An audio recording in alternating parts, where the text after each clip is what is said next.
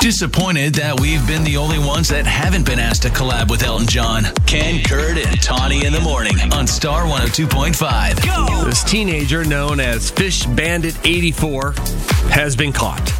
His tagline that he goes by is live, laugh, tape fish on ATMs. And this is what he does. He thought this would be a fun prank. This was in Utah. He would go to different ATMs and using like 2 big strips of duct tape, he took a whole fish as if you would take, like a bass out of a lake, and he would just tape it to the ATM. Nothing more egregious than that, except that it's very weird. Yeah. And it's inconvenient for anyone who wants to use the ATM. Did he put it like right over the keys? Right over the screen or right over the keys, whichever it had. If it was a touch screen, it was over the screen, over, on the side, the little pin pad there.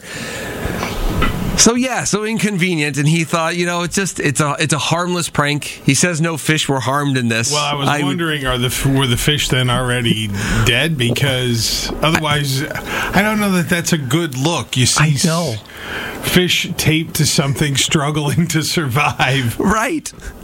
Yeah. I think fish were harmed in this prank, sir, because they need that water to live. One way or another. Now, if you already were, going to eat, I guess, had caught them and were going to eat them, I guess, but... Yeah. He was just leaving them behind, taped to the ATM. Then he got caught. The police were able to track him down. And he had to explain it to his parents. He had to come clean and be like, yes, I'm the one who's been taping fish to over 17 different ATMs in the Utah area. What kind of answer do you give to, what were you thinking? Right. I thought it would be funny. But why fish, son? Yeah. Why? It's odd. It is odd. But sometimes you do things that are embarrassing that... you get caught and then you have to explain to your parents. And your parents aren't so much mad as they're just in disbelief of how dumb you could be. Yeah? What'd you do? Well, it was right after I got my first car that I got. It's senior year of high school. And so the first night out, met up with a bunch of high school buddies and their friends, and we went to a golf course. It was a public golf course, and it was about 11:30 at night, and we played a game of Capture the Flag at night in the pitch dark. Well, a half hour later, wouldn't you know it, blue and red lights show up because you're not allowed on the golf course. And we all make quick getaways, and I got away, but my mom and dad, they heard about it from other people who the police had stopped and said, you can't be doing that. And my dad just looks at me and goes, what are you thinking? Your first night where you've got your own car and you play a game that you have not played since, second, third grade? What compelled you to play Capture the Flag? The word idiot was used.